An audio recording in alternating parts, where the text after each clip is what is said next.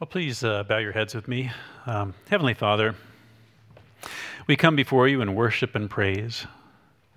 Your kingdom come, your will be done on earth as it is in heaven, so that all might joyfully sing and serve you with gladness. We ask that you'd provide for us our daily bread. You know what it is that we need, whether it's physical or spiritual, and we trust you to provide. Help us to know that you, Lord, are the God who made us, that you sustain and provide for us, and that we are your people in Christ. And Father, forgive us our debts as we have forgiven our debtors. That's a scary prayer. It can be hard to forgive. But God, you have forgiven us in Christ. Help us to forgive those who have sinned against us.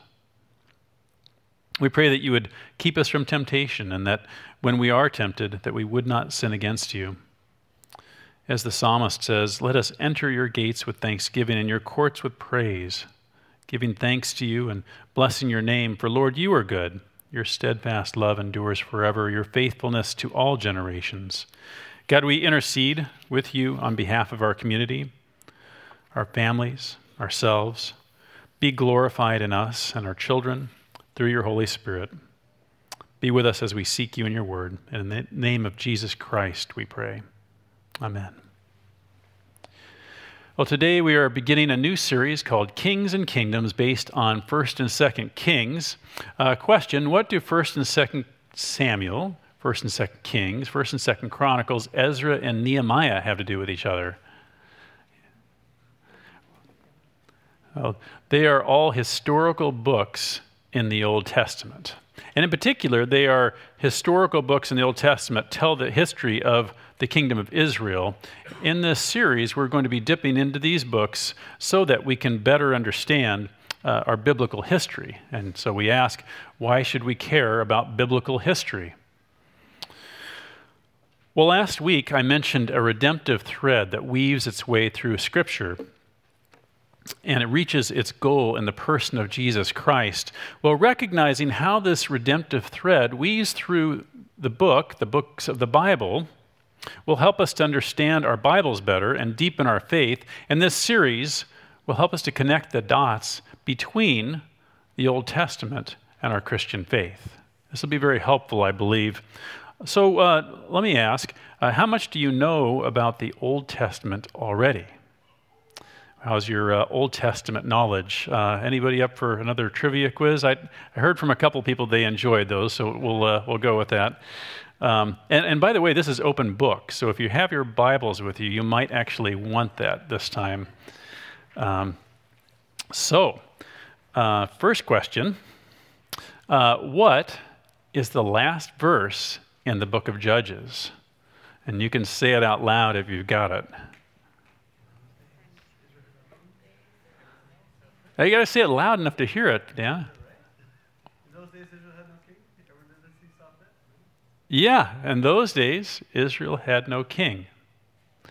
And everyone did what was right in their own eyes. That sort of summarizes the book of Judges. All right, so second question, what is the very last word in the book of Ruth? David, he got it already. That's awesome. That was good. I'm not going to do open book next time. And this one, you're not going to be able to look up, but who was the ideal king in the Old Testament? David, yeah. Or it's David all the way down. That's the answer here. And then next, so the bonus question, we're going to go for the bonus question here. Who was the first king of Israel? Was it Samuel? Was it Saul? Was it David? Or was it none of the above? Oh, I heard Saul and none of the above. If it's none of the above, if that's your answer, then who was it?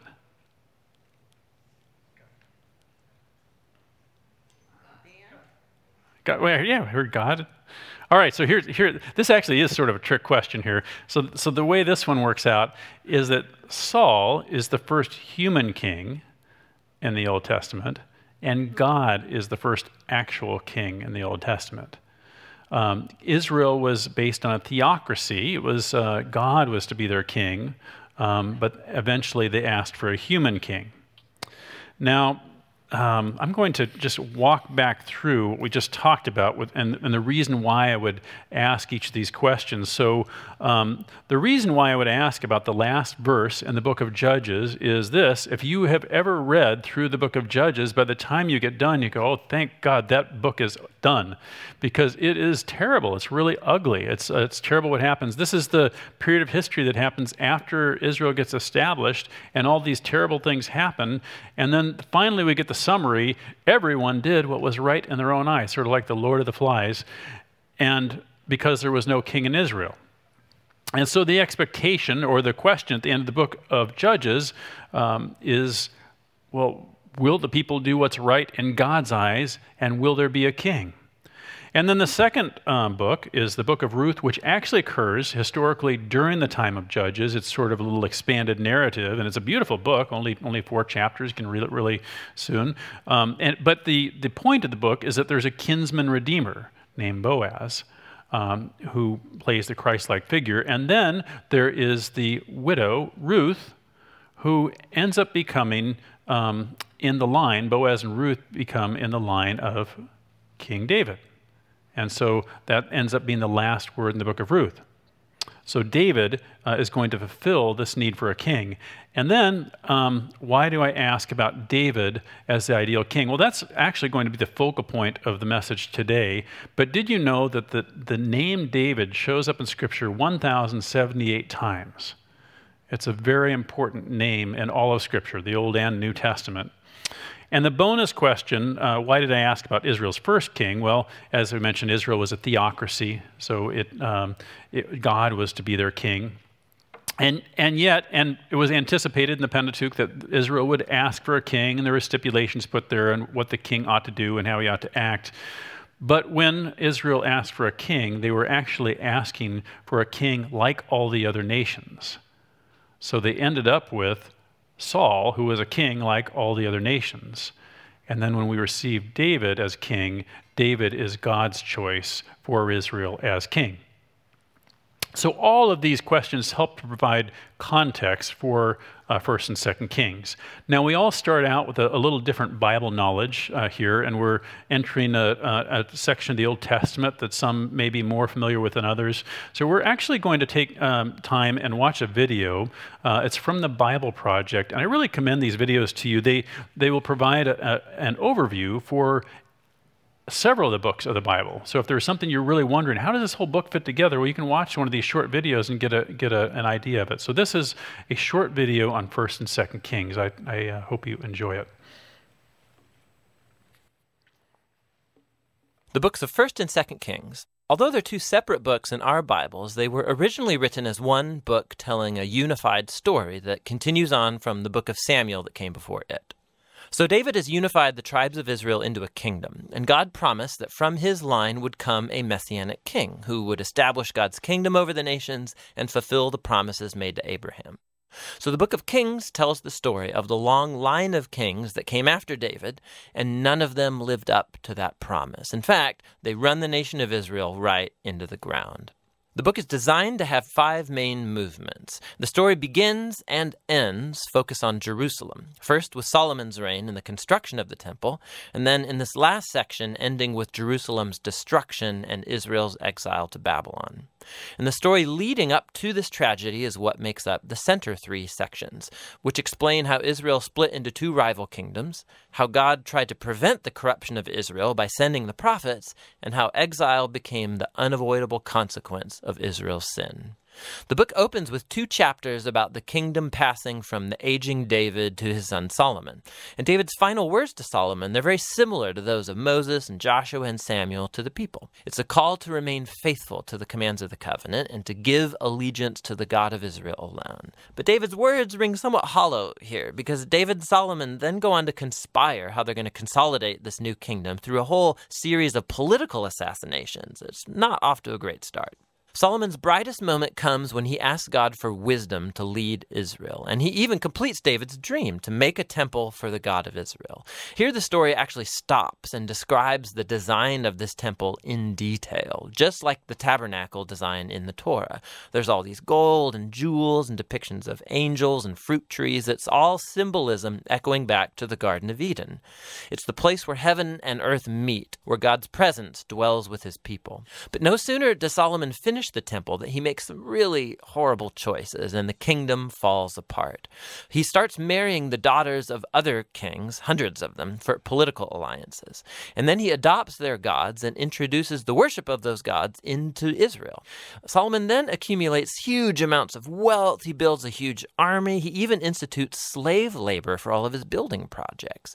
Now, if you go back to the Torah and look at God's guidelines for Israel's kings in Deuteronomy 17, Solomon is breaking every one. So by the time that he dies, Solomon resembles Pharaoh, the king of Egypt, more than he does his father David. The next section of the book opens with Solomon's son, Rehoboam, acting just like his father. It's a very sad story of greed and lust for power. He tries to increase taxes for slave labor.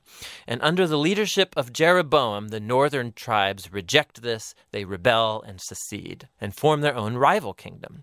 And so now in the story, you have the southern kingdom, Judah, centered in Jerusalem with kings from the line of David, and now this new northern kingdom called Israel, whose capital will be Samaria eventually.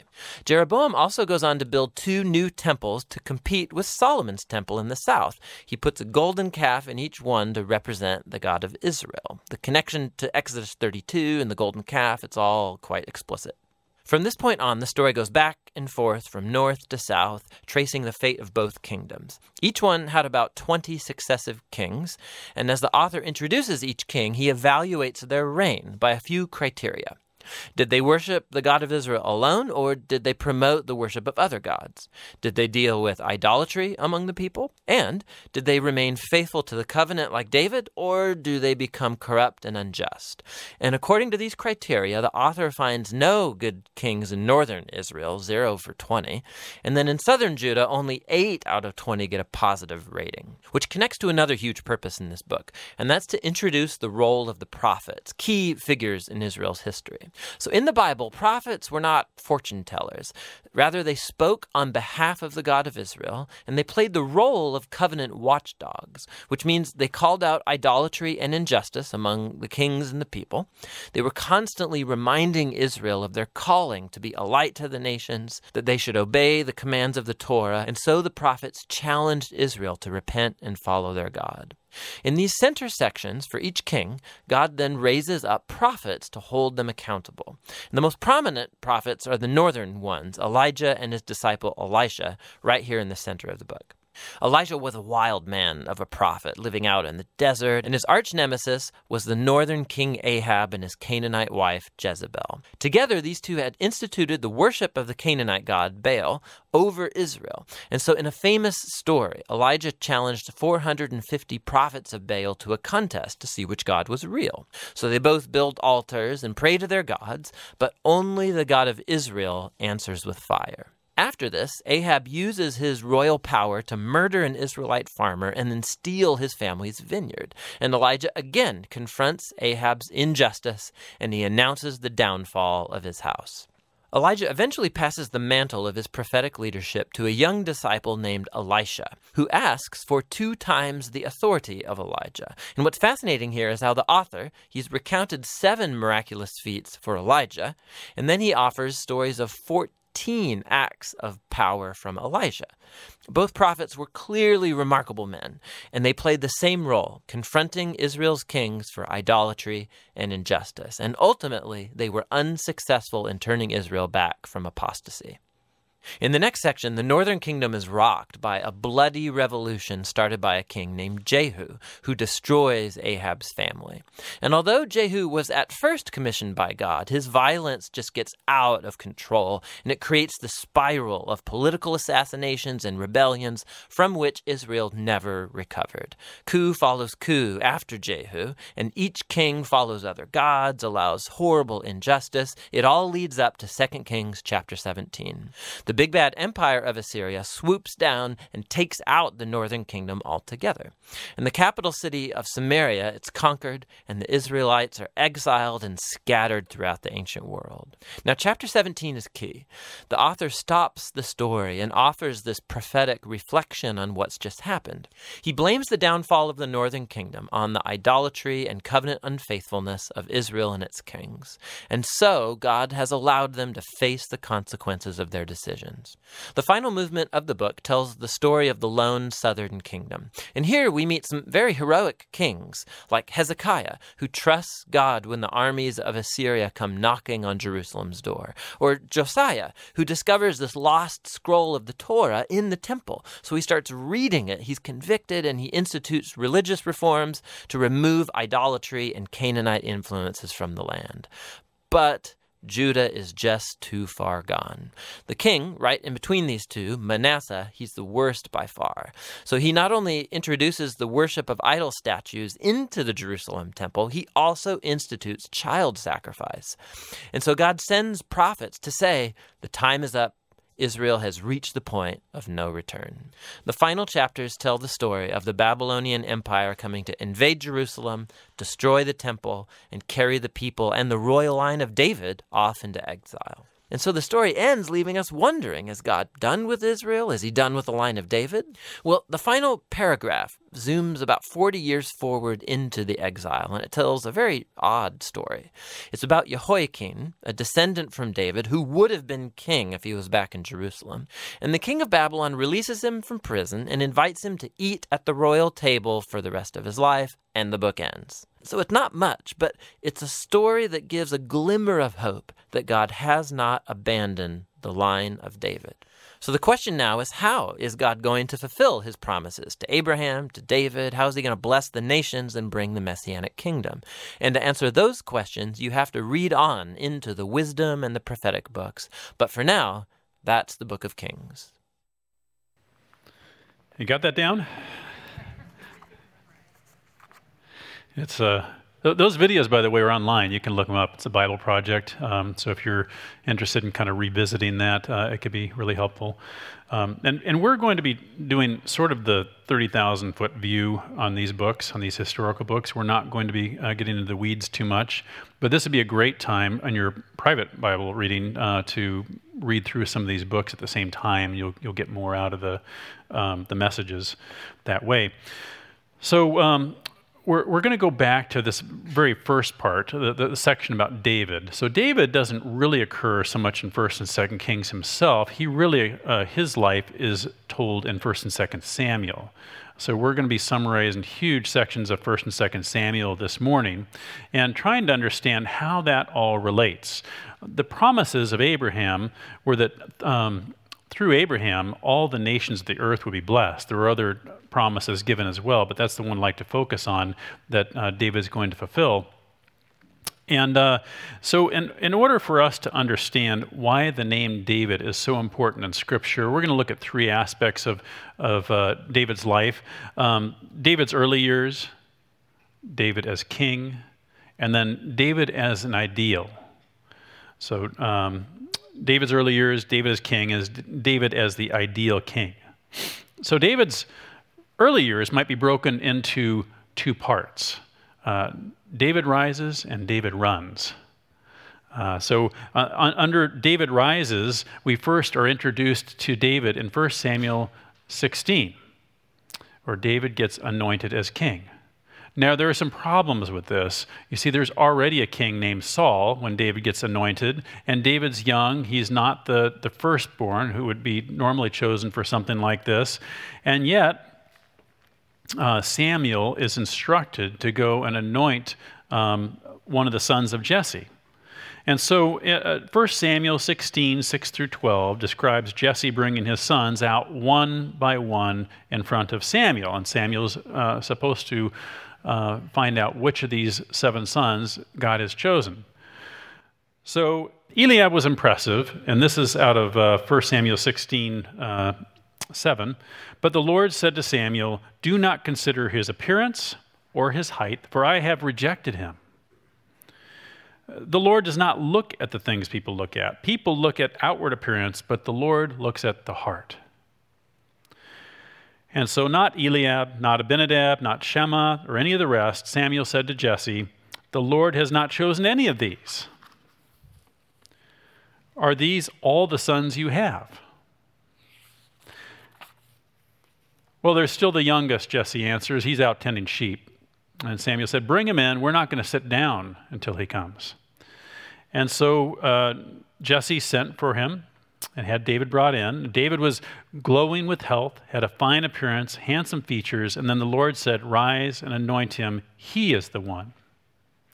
And on that day, the Spirit of the Lord came powerfully upon David, and on that very same day, a spirit of affliction came on King Saul.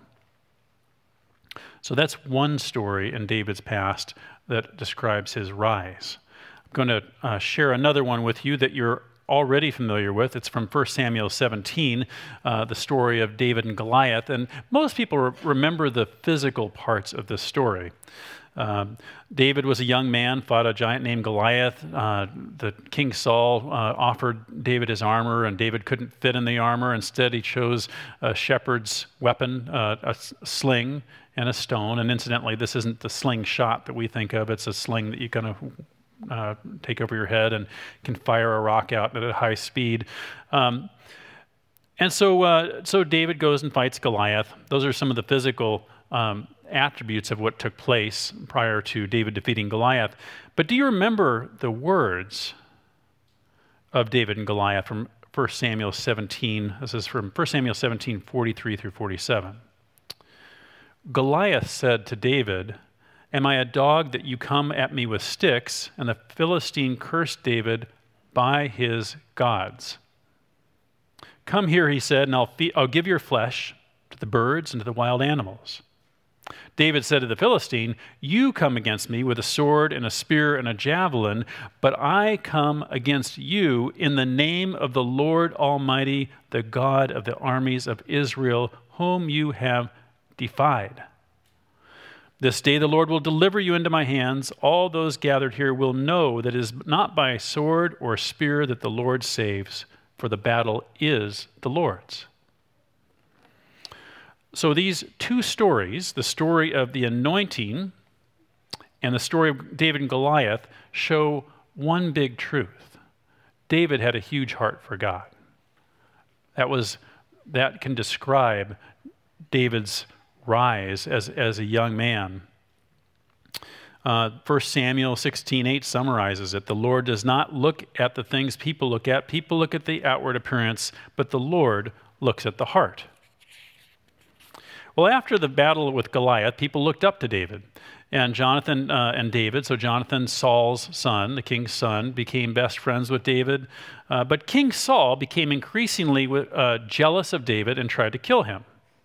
And there are chapter after chapter after chapter of this describing David running from Saul, Saul trying to kill David.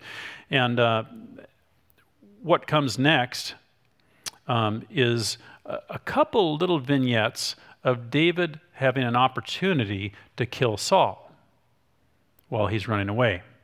And so in 1 Samuel 24, Saul went into a cave to relieve himself while he's pursuing David, and David and his men happened to be hiding in that very cave. And so David's men are urging David, "Kill him. It'll be done. And you can be king, and we can be done running away," and all these sorts of things. But in 1 Samuel 24:6, David responds, "The Lord forbid that I do such a thing to my master, the Lord's anointed, or lay my hand on him, for he is the anointed of the Lord."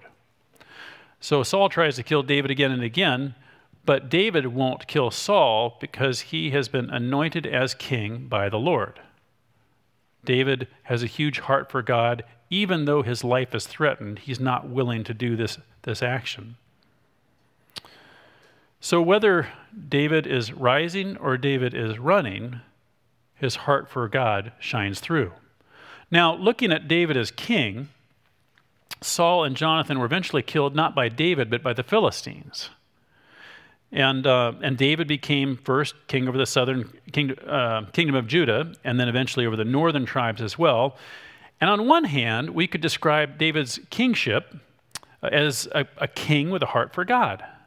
When Saul and Jonathan died from the Philistines, David grieved over the death of God's anointed. And when David heard Joab murdered Abner in 2 Samuel 3, David grieved over the injustice.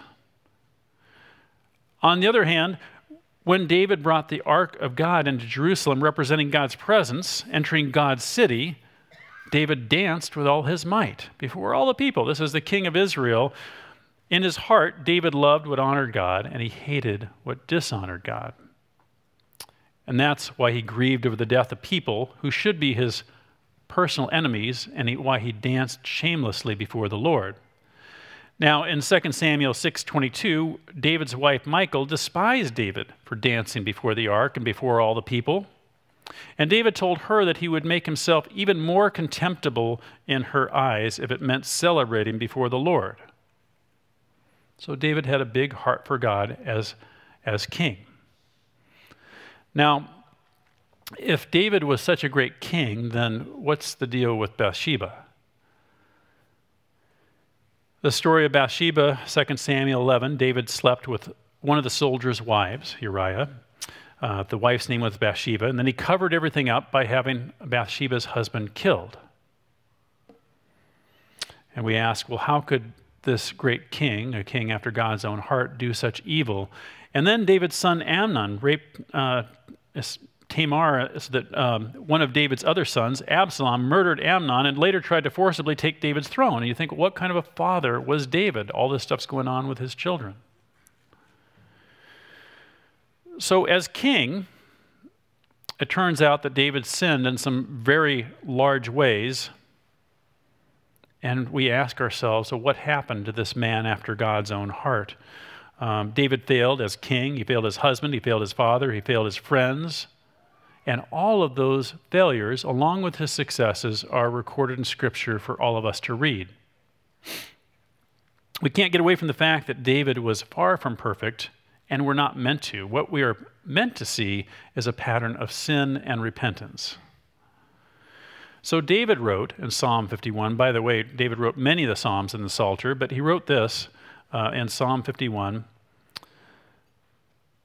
"Have mercy on me, O God, according to your steadfast love. According to your abundant mercy, blot out my transgressions." And he's speaking here and specifically about the situation with Bathsheba. "Wash me thoroughly from my iniquity, cleanse me from my sin, for I know my transgressions, and my sin is ever before me. Against you, you only, have I sinned and done what is evil in your sight, so that you may be justified in your words and blameless in your judgment." Now, obviously, David sinned against Uriah the Hittite and Bathsheba and many other people as well, but his ultimate sin was against God himself, and he recognized that. And we say, well, what kind of a king was David? He was a sinful one and a broken one, but a repentant one that sought God's forgiveness amidst his own brokenness. And this leads us into the Davidic ideal. So, if the third aspect of David's life is David as the ideal king,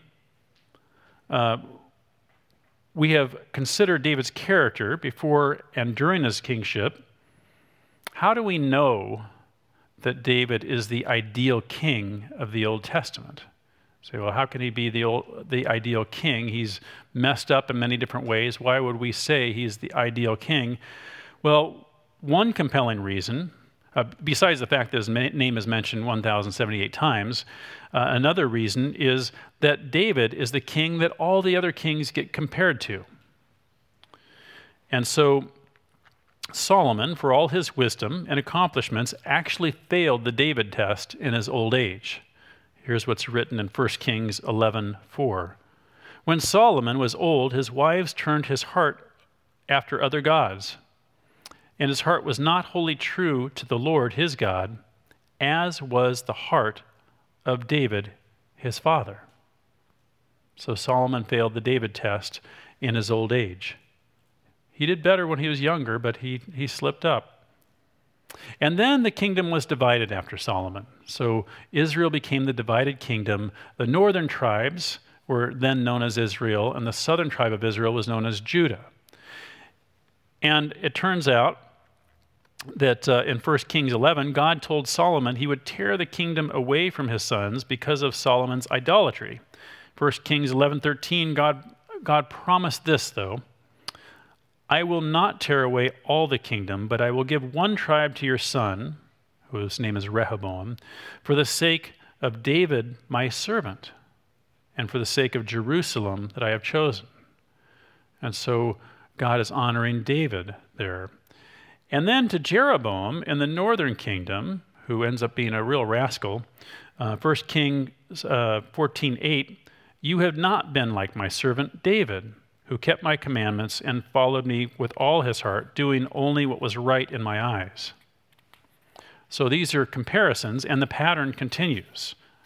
1 Kings 15:3, Rehoboam's son Abijam did not have a heart like David. 1 Kings 15:11, Abijam's son Asa did not do what was right like David. 2 Kings 14:1, Jehoshaphat did what was right, but not as well as David. 2 Kings 16:3, Judah's king Ahaz did not do as David, but was evil. You get the idea. We could continue, but it goes on and on. There's all these Davidic comparisons, and each of them was considered good or bad as they're compared to David. So David was the ideal, and for centuries this went on and on. Did they act right as my servant David? Did they have a heart for God? Did they repent? So it's clear that David is the ideal, but we ask, why is David the ideal? Clearly, David's name shows up again and again. Clearly, other kings are compared to him. But why do we have to have David as our ideal king? Is it because of his heart for God? Or is it because that he's willing to repent? Are those things enough to make David the actual ideal king? And it turns out, no, that's actually not enough. It wasn't because of his righteous heart. It wasn't because of his repentance. All those things were all factored in, and those things are very important for us to understand. But the answer actually lies in 2 Samuel 7. It was a long chapter, which we heard read earlier today, 2 Samuel 7. David wanted to build God a house. So David finally comes to a time of peace, and he builds this palace of cedar, and he's really happy with it. And then he looks over and he sees the ark of God is still in a tent. And he becomes sort of disgusted with himself. He thinks, how can I be building my own house when there's God's house? And look at it, it's still a tent. And he comes up with this idea that he wants to build a magnificent temple for God. He wants to build a place where people can worship God that's greater than this tent area. And so he goes to the prophet Nathan and explains the situation. Nathan says, you should do that. And then the word of the Lord comes. He said, no. You're not going to do this for me. That job of building the temple is going to belong to my son, to your son Solomon. That's not your job, David. You think you're going to build me a house, but I am going to build you a house. David's going to build God a house, but God said, no, I'm going to build the house of David. And in 2 Samuel 7:16, God promises David, your house and your kingdom shall be made sure forever before me. Your throne shall be established forever. So David responds in 2 Samuel 7:18. King David went and sat before the Lord and said, who am I, O Lord God, and what is my house that you have brought me thus far? And yet this was a small thing in your eyes, O Lord God. You have spoken also of your servant's house for a great while to come, and this is instruction for mankind, O Lord God. So here's the crux of the matter. If the Davidic kingdom had been established solely on David himself, on his heart, on his repentance, on anything that David had done, it would not have lasted. It just wouldn't happen. But that's not what it was founded upon. The house of David was founded upon the promises of God in 2 Samuel 7.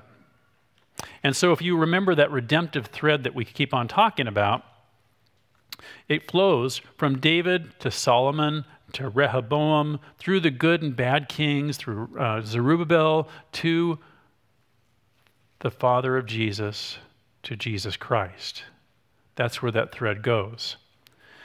And so the promises to David would become fulfilled in Jesus. David was God's anointed, given a promise by God about an everlasting kingdom, and then Jesus was the ultimate son of David. And if you look at that 2 Samuel 7:19, the promise of God to David, this is instruction for all mankind. That's how David sees this. This is not just about Israel. It's not just about the kingdom of David during that era. It's something that's going to happen, and it's going to become bigger than this. And that's why we read Matthew 22:41 through 46. This is the scripture printed in your bulletin. The Pharisees come up to Jesus, and they're asking him questions. They're sort of testing him, and then Jesus says, "What do you think about the Christ, the Messiah? Whose son is he?" They said to him, "The son of David." And so Jesus said to them, "How is it that David in the Spirit calls him Lord, saying, 'The Lord said to my Lord, sit at my right hand until I put your enemies under your feet'? If then David calls him Lord, how is he his son?"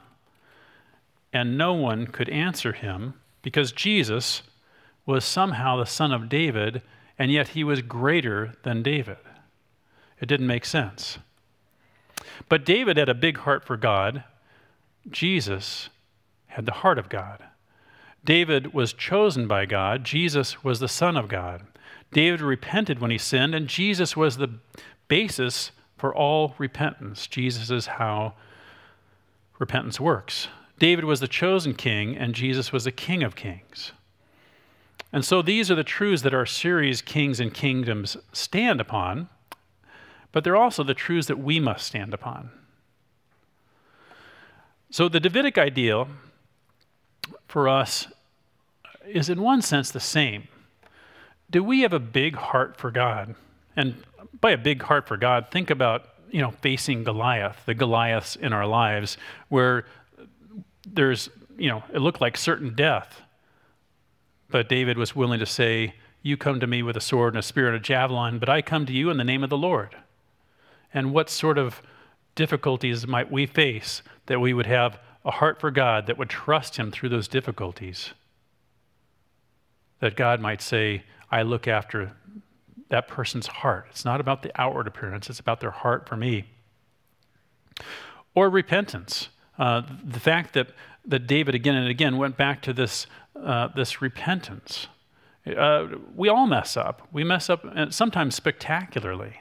Sometimes I look back and think, how could I have even been thinking the way I was thinking or doing what I was doing?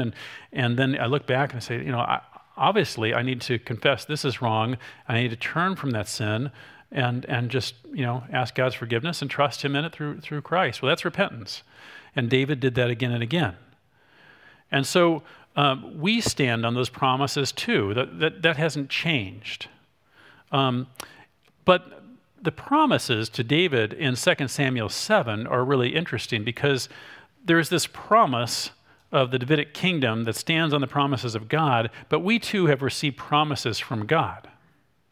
We have received promises that Christ is David's greater son, that if we believe in him, if we trust in him, if we put our sins upon him, and we trust him for our salvation, then we're entering into the kingdom of God. Everlasting life. And so in one sense, as we follow the trajectory of David, this redemptive thread, we see our position here, not just the position of the kings, not just the position of Jesus, but we see our own position and our own choices and the difference that that's going to make. And so if we pull this redemptive thread just a little bit further, and we'll just simplify, we'll say the word Christian means little Christ. It means that we're going to be Christ-like. We're going to follow Jesus as the ultimate son of David, and our lives are going to be held up that way. And if God was going to write another inspired work and our name was to be in it, how would we be held up? He or she did what was right in God's eyes, not because of a perfect life, but because he or she followed Jesus. What would be said of us in that? What would be written about us in the account? Good and bad things. We've all done things that we're ashamed of, and we've done things that we think that God might commend us for. But at the end of the day, did we love God? Did we repent of the wrongdoing? Did we seek after God in such a way that it might be written of us, well done? They did what was right by following Jesus. And so we'll just leave with that thought here. And maybe it's something that we can seek after the Lord in prayer in the days ahead. God, as you're helping me write the details of my life, let it be said of me, well done, good and faithful servant. Please bow your heads with me. Father, thank you for your word. And as we get into this series, I'm excited to see what you have for us. I pray that you'd help us to see the thread of redemption in the Old Testament, that sometimes we hear that the Old Testament's irrelevant, or there are things in there that just don't seem to make sense. And I pray, Lord, that you would grant clarity to us and how Scripture relates to not only our Christian faith, but also to our life day by day. And Lord, also, as we spoke of, just pray that you would help each of us to cooperate with your Holy Spirit in such a way that we see our lives being written out in a glorious way, that in a Christian way, in a way that is fitting for children of the King. We ask this in Jesus' name. Amen.